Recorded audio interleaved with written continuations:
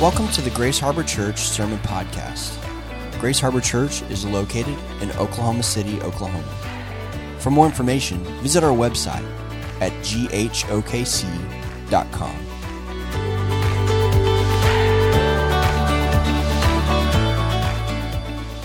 Okay, let's get rolling through Matthew chapter 3. We really flew through the first two chapters of Matthew 1 and 2 through Advent. We flew through the first two chapters, and I really just kind of feel like we're standing on the cusp of something pretty spectacular, jumping really headlong into the main body of Matthew. And so we've established something very simple and very important if you've been with us. If you haven't, I'm going to recap it just a little bit. But we've established something pretty simple and important, and I hope it's obvious that Matthew, the writer of this gospel, he has a point in what he's writing. Like he's not just, this isn't just a personal diary or even like a hopeful musing about how to live a better life, but it's a powerful account and claim of who Jesus Christ is. Jesus is the long-awaited Messiah, and he is the king to the Jewish people. That's what Matthew is writing to communicate, that he is our king. He's the king that has been prophesied about and that we've been waiting for. Here he is. And so Matthew has spent a lot of time building a case for this claim here in the opening chapters. And so far we've seen, if you've kind of flipped through chapters 1 and 2, who you'll see David. And so most people recognize David. David represents royalty, and Matthew says Jesus comes from the line of David, and so he is the king. This is his royal line goes back to David, and so Jesus really is the promised son of David. And so then we see Abraham, which what we believe that to represent is blessing. That God promises through Abraham that Abraham will be a blessing to all peoples of the earth. And what Matthew does, he traces Jesus' line back to Abraham, saying, Jesus is that blessing through which all of the nations will be blessed. You even have a genealogy. Remember the genealogy we went through of all those names and what in the world why in the world would all those names be relevant to us today? Well, put simply, it just represents the covenant faithfulness of God. That if God makes a covenant, if God makes a promise, he's going to fulfill it. If God promises something, he's going to do it. And not only does that show that he's faithful, it shows that he's sovereign. That God is sovereign over even like the people that you feel like don't belong in that genealogy. Like, what's that person doing here? What's that person doing here? This shows that God is a sovereign God, that even when humans are knuckleheads, that God is going to fulfill what he has fulfilled, and he's going to be sovereign over that. So we've got David, we've got Abraham, we've got the genealogy. We've got Mary, the mother of Jesus, a significant person, right? You can say yeah and not be Catholic, okay? You can say yeah. Mary's a significant person. We believe that. You've got Joseph, who's the earthly father of Jesus. You've got an angel. That's pretty significant, right? And then you go into chapter 2 and you see the wise men. They're these Eastern Gentile astrologists who have shown up to worship the king. And so Matthew is establishing early that yes, though Jesus is the king of the Jews, he will be the king of all people. He will be the king of all of us. Even these Eastern Gentile astrologists thinking that the stars are telling them something funny.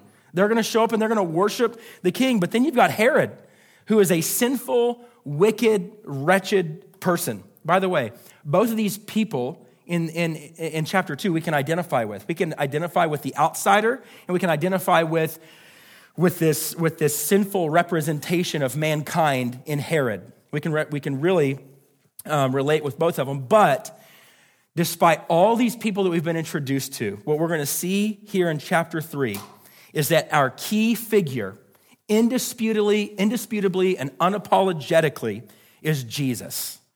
So we've seen all these people that teach us these amazing lessons that Matthew, again, has a point in what he's writing. But what we see in chapter 3 is that the indisputable, unapologetic key figure is Jesus himself.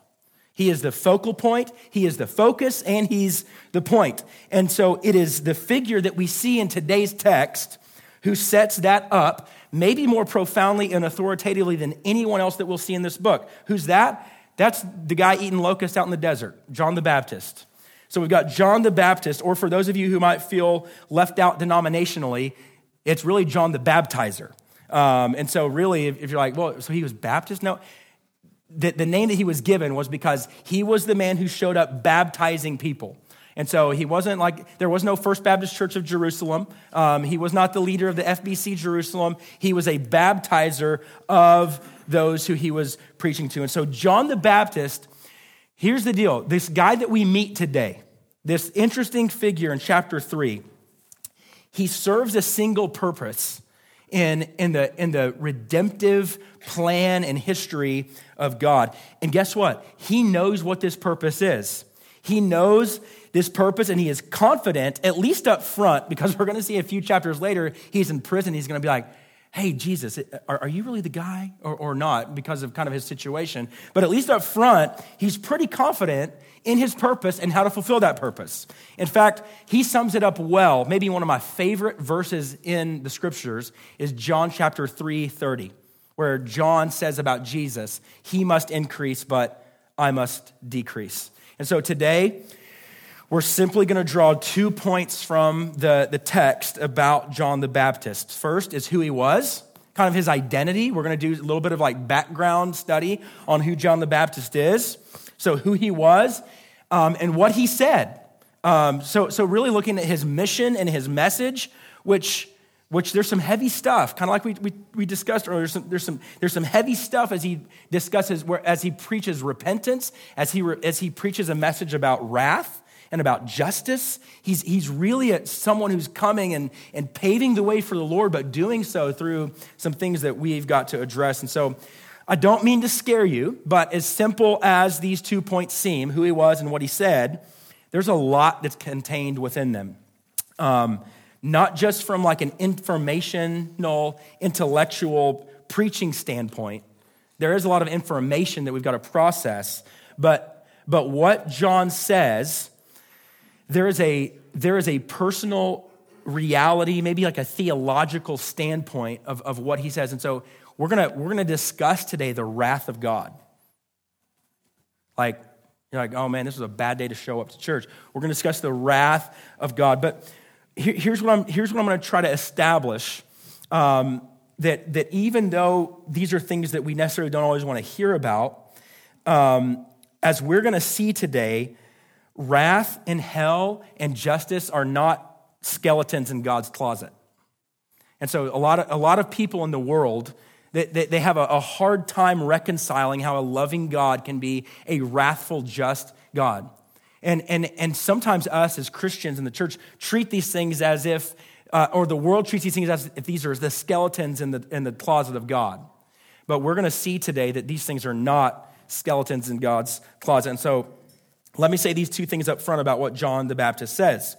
The message that John brings is heavy, and it's all true. But secondly, it's not the full message. It's not the full message. This is a long book. John the Baptist is going to preach this message about wrath and justice and repentance. But as we will see next week, Jesus also comes with a message. Jesus follows up John the Baptist with a message, a more full and complete message. In fact, John the Baptist himself admits this in verse 11. He essentially says in verse 11, hey, the story's not over yet. I baptize you with water for repentance, but he who is coming after me is mightier than I. He's a mightier man with a mightier message, with a mightier mission than even me. And so John the Baptist admits here, there's some heaviness to what I'm proclaiming, but Jesus is going to come and he's going to complete this story. The way that one guy puts it that I heard says that John the Baptist fills his proper place as a law preacher, and Jesus comes as the gospel preacher. And so here's the deal. We're not going to get into the law and the gospel today. We're going to definitely get into the gospel today. We're not going to get into all of the complexities of what the law is. But let me just say, like, as believers and as people who trust and believe the gospel, the law is necessary. The scriptures tell us that if it weren't for the law, I wouldn't know my sin. So the law serves a purpose. The law is important and significant in our faith, in placing our trust in who Jesus is. And so let's just dive in. who John was. Let's read verses 1 through 4. In those days, John the Baptist came preaching in the wilderness of Judea. Repent, for the kingdom of heaven is at hand. For this is he who was spoken of by the prophet Isaiah when he said, the voice of one crying in the wilderness, prepare the way of the Lord, make his paths straight. Now, John wore a garment of camel's hair and a leather belt around his waist, and his food was locusts and wild honey. Does that sound good to you kids? Sound good? Honey and locusts? Anybody have that? Emma brought some seaweed this morning. Emma's not in here, but she brought some seaweed for us to try. It was actually not bad.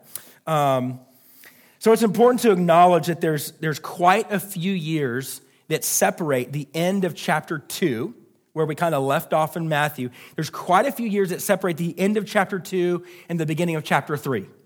So we're not going to dive into that, but there's likely a little over 25 years that separate these two chapters. And this chapter marks the beginning of the earthly ministry of Jesus. And so there's just not a lot that we know about the childhood and the teen years of Jesus. But this is the spot here in chapter 3 where it seems like the Old Testament seems to leave off. Where the Old Testament leaves off in Malachi chapter 4. And so at the end of Malachi, God promises and announces through Malachi that Elijah would one day come again. And so this announcement of Elijah is given before this 400-year period of silence. And then John the Baptist, John the Baptizer, shows up in the world and starts declaring things that really resemble what Elijah was supposed to declare to the world. And so this leads us to the words of Jesus, speaking of John the Baptist in Matthew chapter 11, verses 13 and 14, where it says, For all the prophets in the law prophesied until John, and if you are willing to accept it, he is Elijah who is to come. And so the people of God, as we should expect, they're looking for Elijah. God's promised it. They're looking for Elijah. They're like, when is this Elijah going to come back? They would have known who Elijah was. He was a father of their faith. Like they all knew who Elijah was. He was one of their great heroes. And Jesus in Matthew 11 points out that Malachi was not prophesying about a literal appearance of Elijah, but instead a prophet who would greatly resemble Elijah, both in his message and in his appearance. In fact, notice John's appearance where it says in verse 4 that John wore a garment of camel's hair and a leather belt around his waist, and his food was locusts and wild honey. This is very similar to how Elijah is described in 2 Kings chapter 1, verse 8, where it says he wore a garment of hair with a belt of leather about his waist. And so we're kind of trying to just understand a little bit about who John the Baptist was and why he was so significant. These people were waiting for their prophet Elijah to come back. And Jesus in Matthew 11 says, if you're willing to accept it, this is the guy. John the Baptist is the one. And so this connection with Elijah is not all that makes John significant in regards to fulfillment, because verse 3, where it says, the voice of one crying in the wilderness, prepare the way of the Lord, make his path straight. Verse 3 shows that John the Baptist is the one who fulfills the prophecy in Isaiah chapter 40, verse 3. And so you've got another prophetic utterance that John the Baptist is fulfilling. And so this guy is significant, but maybe of even greater significance. This is super fascinating. Matthew chapter 11, by the way, is really one of the reasons why, if you were with us, it's not Matthew 11, it's Matthew 12, but in Matthew 11 and 12, when he's referencing Elijah, and then in 12, when he references Jonah. If you were with us kind of in the fall when we went through Jonah, it was really in our study of Jonah that led us to just say, hey, we're going to walk through the book of Matthew next. Because there's some connection between, Jesus makes a connection between Jonah and himself and what he's going to accomplish and what he's going to fulfill. And so there's these discussions, but in Matthew 11, this is what Jesus says, and this is what brings some greater significance to who Elijah was. Matthew chapter 11, verse 11, Jesus says about John, truly I say to you, among those born of women there has arisen no one greater than John the Baptist. And so we also know from Luke's account that John the Baptist is the son of a priest. He's the son of Zechariah. And so all of this to establish really quickly is that John the Baptist is an incredibly significant figure in the biblical story. And so, but what John is pointing out in this sermon in Matthew chapter 3, in this appearance of John the Baptist, what he knows and what we know is his place and his spot in history. What is his spot and what is his place in history? Not to point to himself, but to point to the one who would be the king. To point to the one that all of the glory goes to the Lord. He knows his place. John says this. He says, hey, one's coming after me who's greater than I. I'm not even worthy to touch his feet. I'm not even worthy to do that. And so John knew his place. We know John's place. By the way, we know our place, right? Do you know your place in history? Like what your life's purpose is? Like maybe here on the beginning of the year, you're like looking for your word for the year. Everybody's like, look at my word, that's great. I love that people do that. I'm not going to dog that. But we're all looking for purpose. And what John the Baptist reminds us here, if there's a reminder, he's not doing this explicitly, but what we're reminded of here is that your purpose is to bring glory to God. Your purpose in life is to point to one who is greater than you, to point to one who is greater and who is more able to satisfy our longings and our hope than even ourselves. And so we've looked at kind of who John the Baptist is. Let's look at what John preached. John's primary message is this. Let's look at John's primary message. This is how he kicks off his sermon here. Repent, for the kingdom of heaven is at hand. That's what he says in verse 2. Repent, for the kingdom of heaven is at hand. So the more that I try to wrap my mind around what the kingdom of heaven is, the more complex the idea in general seems. And so maybe you're like, no, it's actually really simple. Well, I would argue with you, there's actually a pretty complex aspect to the kingdom of heaven, because on one hand, it does seem like a simple idea. And that's actually the approach that we're going to take today. We're going to take the simple approach because we got a lot of time in Matthew to kind of dive into what the kingdom of heaven would have meant. So on one hand, it's simple. But on the other hand, like we talked about at the beginning of Matthew, we have to try to understand and sympathize with what it would have meant to the Jewish mind in the first century. And so for thousands and thousands of years, the Jews had waited for this day. In fact, at the end of Malachi, Malachi talks about the awesome day of the Lord. Like this was a day, this kingdom of heaven, this outbreaking of God's presence and the reign and the rule of God among his people on earth was a day that they had waited for forever. And what John is saying is it's here. And so their minds are blown. They've got all sorts of cultural and historical and all sorts of things that they're trying to grapple with, so this is that day that our fathers and our grandfathers and our great-great-grandfathers and our great-great-great-great-grandfathers, they all spoke of. This is that day. And so on one hand, it's simple. And that's the side we're going to take because we're going to simply define it as the rule and the reign of God on the earth. That's it. We're going to define it as that for our purposes today. We've got a lot of time. The Sermon on the Mount is basically explaining at length what the kingdom of heaven is.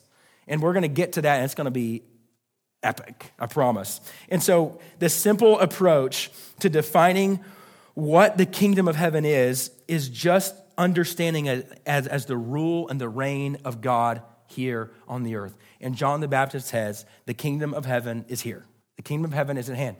The rule and the reign of God is here through the person of Jesus. And so here's one reason why it was so complex, is because the Jewish people are expecting this kind of day to arrive.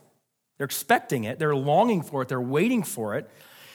And they're expecting an earthly reign of a Messiah, but in a different kind of way, not in a way of peace, but in a way of war. And John is saying it's here. But he accompanies this with this idea that the Jews had was it's going to come, we're going to gird our loins, and we're going to go to battle. And so what John's saying is it's here, but he doesn't follow up with take up your weapons. He follows it up with repent. And so John's kind of flipping who the war's against. the Jews are expecting Jesus or the Messiah to come and it to be a war on what's happening outside of them. John is saying it's here. The war that is going to be fought is going to be against what is inside of you. The war is going to be fought not what's beyond you, but what's within you. And so that's what he's trying to say. And so when he says the kingdom is here, repent, this should have been and was just as shocking a claim to those who heard it. They thought the Messiah was going to take up sides with them, and yet the message that precedes him and defines the ministry of Jesus is repent. Repent. And so in the main portion of this text, we see a couple of different responses to this message. In verse 5, if you'll read, it says, "Then Jerusalem and all Judea and all the region about the Jordan were going out to him." And so here in this verse, we see that many from Jerusalem, we see that there are Jews that do respond in obedience. We see that people in Jerusalem. So we see that people in Jerusalem, and it says all Judea, they came and they responded positively. They responded in obedience to this call. They confessed their sins and they were baptized by John in a way and in efforts and in a way to identify with this new way of life that they were being called into. And so that's the way that some people responded. Now, here's kind of how we approach theological points most of the time here at Grace Harbor. Sometimes we'll do a whole series on a particular theological, biblical point. And so this past summer, we took 4 weeks and we just preached on repentance. And what that series was birthed out of was actually walking line by line through the book of 2 Timothy. Towards the end of 2 Timothy, Paul makes this comment that says, perhaps God may grant them repentance. And so it was like, we took that and we ran with it. And we did this 4-week series on, let's talk about as a church what repentance really is. Because repentance seems like a simple term, but again, that's one of those complex things that we took time. And so what we need to do today is we need to look at what John, we're not going to go into 4 weeks, by the way. We've already done that. You can go listen to it. It's on our website. What we are going to do is we are going to just take a minute and say, hey, John says to repent. Let's look at what repentance means in the context. Let's understand what repentance means for us in the church. And so this is an important lesson that we're learning so far in this chapter is this. So listen in. The gospel elicits a response. What John is saying, John is coming and he's opening the door to the gospel to be declared to the world. And he's calling for the people who are hearing it to respond in obedience. And the message for us, the application for us, is that when we hear the gospel, a response is really the only option. Now, I'm not saying that you don't have an option of which way you respond. I'm saying to disobey or to obey is to respond. And so the gospel, when it comes upon your life and your mind and your heart, the moment that you hear the gospel and you become aware of the gospel and you become aware that your own sin separates you from a holy God, you are responsible for that. You're responsible for what you have been taught, for what the Spirit has shown you through His grace and through illumination. You are responsible to respond in one way or another. Now, again, the question is not, do you respond? The question is, how have you responded? Have you responded in obedience or have you responded in disobedience? And so you do one of those two things. There is no neutral position or response to the gospel. There's no such thing. Like you respond in obedience or you respond in disobedience. And so what does an obedient response to a call to repentance look like? Or just put another way, more simply, what is repentance? I'm really glad that you asked because, again, you can go to our website. We did 4 weeks on it. It's not perfect. It's not great. I won't say it's not great, but I also won't say it is great. But you can go listen to that. We spend lots of times, but let me explain it as best as I can really quickly. For those of you who are believers, let's acknowledge this. For those of you who are believers in the room, one of the ways that I grew up thinking about repentance is that repentance was kind of like this one-time thing that like you did at church camp, in the summertime on the fourth night, and you really emotional, and then you did it again the next summer. You got saved again, and then like every emotional experience you had, You prayed, and then when you were scared, you prayed again, just to make sure, like, hey, God, if I'm not saved, just go ahead and do it. I need to just get this out. I just need to make sure this is taken care of. Anybody? Some people are like, okay, that's good. So some people kind of understand. For those of you who are believers, you may be thinking, I'm a Christian. I've repented. I'm good now. You can look back on that date at camp. You can look back on that date, whenever and say, I've done it. I've checked it off my list. Hey, if you've done that, praise God. If you have placed your trust in God, this is not a place that we're going to cast doubt into your heart or mind on that. Praise God. I've got a date on my calendar of when I trusted in Jesus.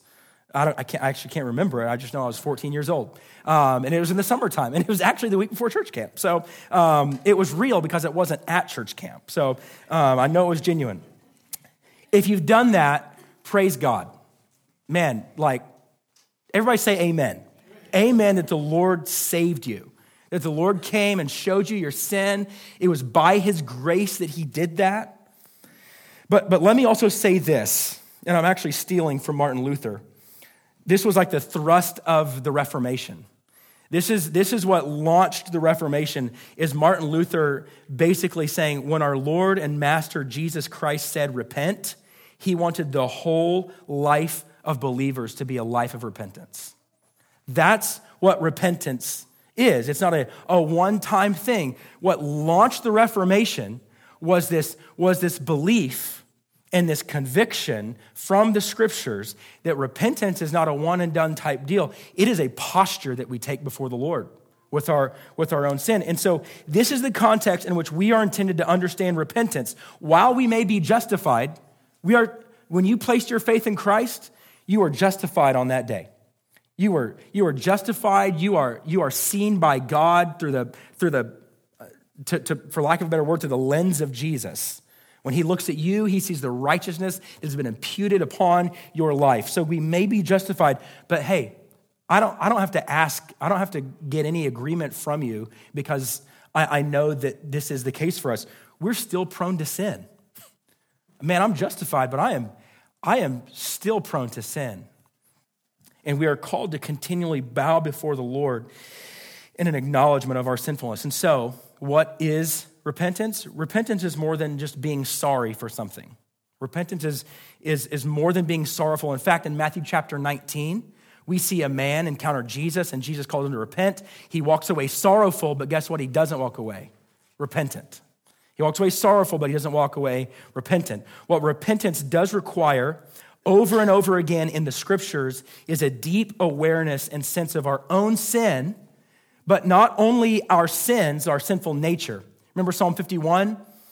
David says hey, I'm not only guilty of this one sin, I was brought forth in it. I was brought forth in iniquity. Charles Spurgeon says, it's not only in, I can't remember how he says it, it's not only in the fountain, but it's in the very streams of us. It's not only what comes out of us, it's what's within us. And so repentance is not only an acknowledgement of our sin, even though repentance should be specific, it should also be in general that we are just sinful by nature, that we are sinful people in our very nature. David says, I was brought forth in iniquity. And we can only be free from our sin when we face our sin. You can only be free from your sin when you face it head on. That's why it's not just being sorry. I'm sorry I did this. It's when you face and you come in reality that your sin puts you at odds with God. In fact, one way that we defined it in our series last summer, we took a Puritan and we took a reformer and we took a prophet and we defined repentance. And so Jeremiah defines it in Jeremiah chapter 4. We took Thomas Watson, the great Puritan's definition of it. But I like John Calvin's, who's really simple. His definition is simply as a turning of the life towards God. It is both a mortification, which means a death to our sin, but a vivification as well, a living for something better. And so Paul's going to say that over and over again. He's not just going to say put off these things. What else is he going to say? He's going to say put these things on. So he's going to say put something away, but also put something on. And so this is the message that John begins to preach. Repent. And this is applicable to us, to you, to me. And this is what Jesus will build upon. I love what Proverbs 28:13 says. Proverbs 28:13 says this, whoever conceals his transgressions will not prosper, but he who confesses and forsakes them will obtain mercy. Our series on repentance last summer was called Repentance and Hope. Repentance and hope. Because repentance is a part of our following Jesus, but the promise of repentance always is that if you confess, you will receive mercy. If you confess, you will be shown mercy. And so, John could be a good Baptist because he's got a 2-point sermon here. The first point is what we've just discussed is repent. Point number 2 of John's sermon is wrath. Sounds like a peppy sermon, huh? Point number 1, repent. Point number 2, wrath. See you next week. So let's talk about what John's going to talk about on wrath. So John is preaching this message of repentance, and 2 groups of people approach, the Pharisees and the Sadducees in verse 7. So we're going to learn a lot about these 2 groups through Matthew, but what we should know from the outset is that these were 2 groups of Jewish religious leaders who pretty much had nothing in common except for their hatred of Jesus. Like they didn't like each other, but when it came to the Messiah, they were on the same team. Another thing that they did share in common is that they were highly dignified and they were important figures in the religious community. But look at how John responds when they show up in verses 7 through 12. He says, but when he saw them coming to his baptism, he said to them, you brood of vipers, who warned you to flee from the wrath to come, bear fruit in keeping with repentance, and do not presume to say to yourselves, we have Abraham as our father, for I tell you, God is able from these stones to raise up children for Abraham. Even now, the axe is laid to the root of the trees. Every tree, therefore, that does not bear good fruit is cut down and thrown into the fire. I baptize you with water for repentance, but he who is coming after me is mightier than I, whose sandals I'm not worthy to carry. He will baptize you with the Holy Spirit and fire. His winnowing fork is in his hand, and he will clear his threshing floor and gather his wheat into the barn, but the chaff he will burn with unquenchable fire. I don't know about you, but this isn't quite the way that you would expect someone to respond to people of dignity, right? John is not impressed. These people show up, which by the way, if your translation of scripture kind of confuses you, like, weren't these people coming to be baptized? No, the literal language makes it very clear. These people were not coming to be baptized. They were just coming to see what was going on. They were coming to see what was going on. So they were not coming to be baptized. And so John sees them coming, and he does not respond the way that you would expect someone to respond to dignity, to dignitaries. John is not impressed, and he's quick and he's direct in letting these men know that it is precisely them. Lean into this for a second. He's quick and direct in letting these men know that it is precisely them and their religiosity that is what stands in the opposition to this Messiah. Now, we're going to unpack that a little bit here in just a second. But what, as we've already said, what these leaders thought is that the Messiah would arrive and they would take care of the unjust and the corrupt systems that existed beyond them. But what John is establishing here is that they are the unjust and the corrupt system that Jesus is coming to tear down. That they are who Jesus is coming to stand in opposition to, and he's going to address what exists within them. And what is it that exists within them? Not some social message or anything like that, but their sin. That's what exists in the streams of their system is their sin. Shockingly, the great opponent of God, the great opponent that God is moving in on is our sin. That's what he's coming to address.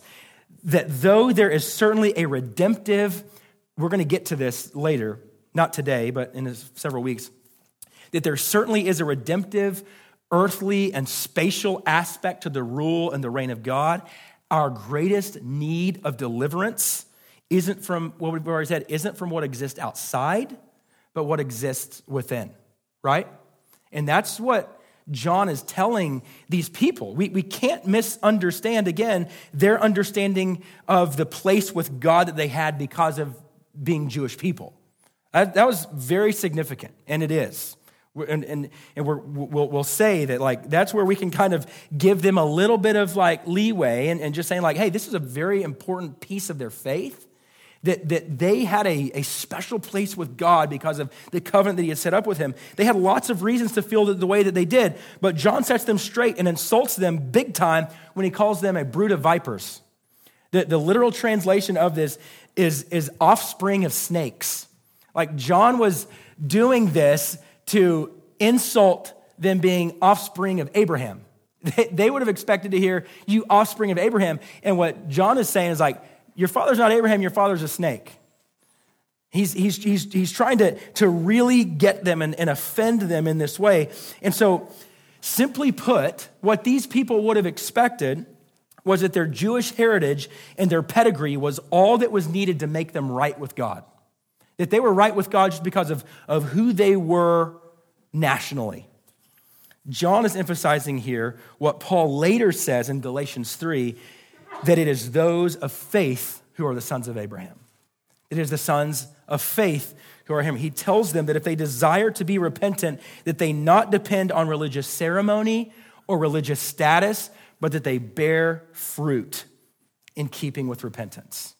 Hey, in keeping with repentance doesn't matter your works or who you are or who you know or your parents' faith or your grandparents' faith.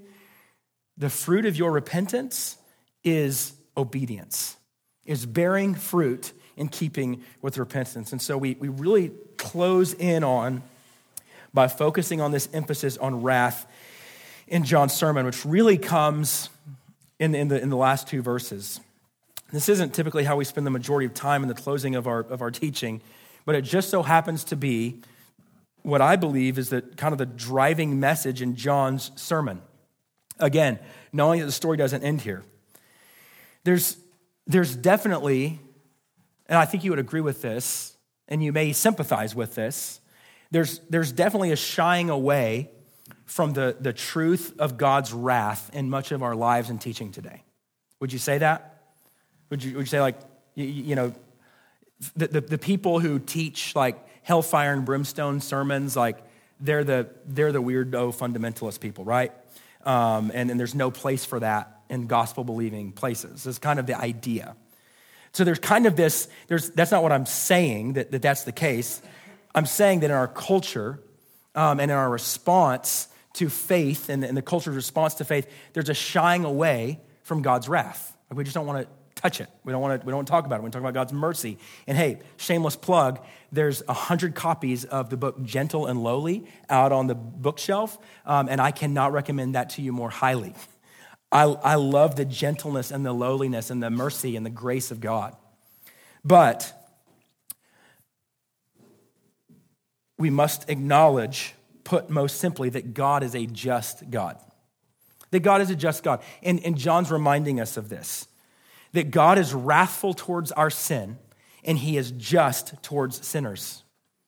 That he is wrathful towards sin and he is just towards sinners. And so as much as we've established through these first two chapters that Jesus is our long-awaited hope and he is our long-awaited Messiah, that the coming of God and the kingdom of heaven throughout all of the scriptures is not only the coming of a hope filler and hope dealer, but the day of the Lord in the scriptures is really never separated from the truth that it's also the coming of justice and judgment. That he's bringing salvation, but he's bringing judgment to those who do evil.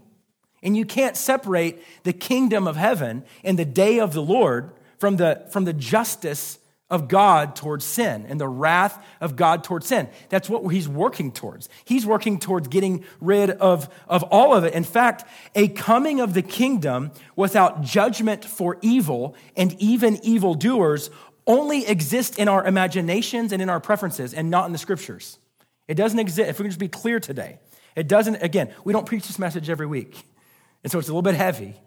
But that version of God only exists in our imagination and preference. In fact, it's one way that we have managed to create a God in our own image. You know that we do that, right? You hear all the time that we're created in the image of God. You do know that we create God in our own image too. Not faithfully, most of the time. And so It's one way that we've acknowledged or managed to create a God in our image, but we must acknowledge and submit to something that seems impossible to wrap our minds around, that the justice and the wrath of God is actually merciful. Rachel is not staying for this message. She has had enough. So I'm just kidding. Had to let the air out of the room a little bit, okay? The justice and the wrath of God is a merciful thing. Let me say it this way. What could I mean by that? Let me ask you this. Who of us in here wants sin and injustice to go unpunished? Who desires a wrathless God towards injustice? Let me answer that question for you. No one. Nobody. Even people who don't believe in God. Even people who have no faith, maybe agnostics and atheists, this is in no way to disparage those who are outside of the faith. But this question of how could a loving God be wrathful, one of the answers to that's a very complex question, by the way. But one of the answers to that question is, who of us wants justice to go unnoticed or unpunished? Nobody. We just would rather have it on our own terms and in ways that really don't affect us or don't affect those that we love. But family, here's how we here at Grace Harbor have attempted to understand and communicate the wrath and the justice of God. For those who never repent and turn their lives to God, their sin against a holy God is deserving of the wrath of God. Our sin is deserving of God's wrath. And so for those who are not of the faith, their day of wrath is a day that exists in the future. However, for those who do repent, they don't personally experience God's wrath, but we must not believe that their sin goes unpunished. For them, their day of wrath doesn't exist in the future. Their day of wrath exists in the past. And it's been completely satisfied and fully paid. If you're a child of God, just put simply, if you're a child of God, your day of judgment has moved from the future to the past. So none of us in here want to experience the wrath of God. But Jesus, the one who John the Baptist is paving the way for, is saying that one is coming. One is coming who is mightier than I, and ultimately what he's going to do is he's going to pay the penalty for sin that deserves the wrath of God. And the message is, if you're hearing this message and it feels heavy to you, first of all, that's okay. It's okay if this feels a little bit heavy to you. But if you're one that can't reconcile this, the truth of this, the gospel in this, is the fact that you don't have to experience the wrath of God. You have someone who's done that for you. I love what one theologian says, that the wrath of God is not the irritability of God. The wrath of God is the love of God in friction with injustice, in friction with sin. It's not about, God's wrath is not God's irritability, it's God's love. God's wrath doesn't contradict the love of God, it proves the love of God. It proves it. God's wrath proves God's love. A love that enables sin is not love. And so, church family, we acknowledge that as we come to the table this morning, as we do every week. That's what we're experiencing, that we have freedom from the wrath of God because of what Christ has done for us. We have freedom from the wrath of God because Christ has paid the penalty for our sin. On the cross, God experienced the wrath of God towards our sin. And that's what we experience here in this table. And so I just want us to end on that note. I want us to end on that hope-filled note that the mercy of God has been extended to us and that you can receive that. And for those of you who are Christians, we invite you to the table. For those of you who are not Christians, we just invite you and implore you and encourage you the way that the Bible does. That if you confess your sins, he is faithful and just to forgive us our sins and to cleanse us from all unrighteousness. And so if you feel excluded, the message of the gospel is that you can be included. It's not excluded forever. It's that until you place your faith in Christ, you've not experienced this wrath-absorbing Savior that Jesus is to us. And so if you are not a believer, the day of wrath is coming. If you are a believer, Praise God, your day of wrath has moved to the past. Let's pray. Father, thank you for the truth of your word and the truth of the gospel. Thank you that you give us mercy and grace to believe that. We know that without an intervention by your Spirit, without a work of your Spirit within our hearts, that we remain dead in our trespasses and our sins. And so, Lord, we thank you for the grace that you've given us in even being able to face our sin. We thank you for the grace that you've given us in being able to turn from our sin. We thank you for the grace that you've given us to forgive us of our sin. And the grace that you've given us by the Spirit to keep us and secure us, and to walk with you day after day. May we be a people who would repent of our sin. Lord, help me to repent when I'm not following you, when I'm not with you. And so, Lord, this morning, even as we come to the table with empty hands, we come empty-handed. We come in a way that acknowledges that I don't bring anything to the table except for my sin that makes your grace necessary. And yet, when I walk away from the table, I know that I'm welcome. I know that I'm accepted, and more importantly, I've been given righteousness that is not righteousness of my own, but righteousness of a perfect, humble, merciful Savior. We praise you, Lord, and may we now worship you in response to this truth. Thank you for your word. In your name, amen.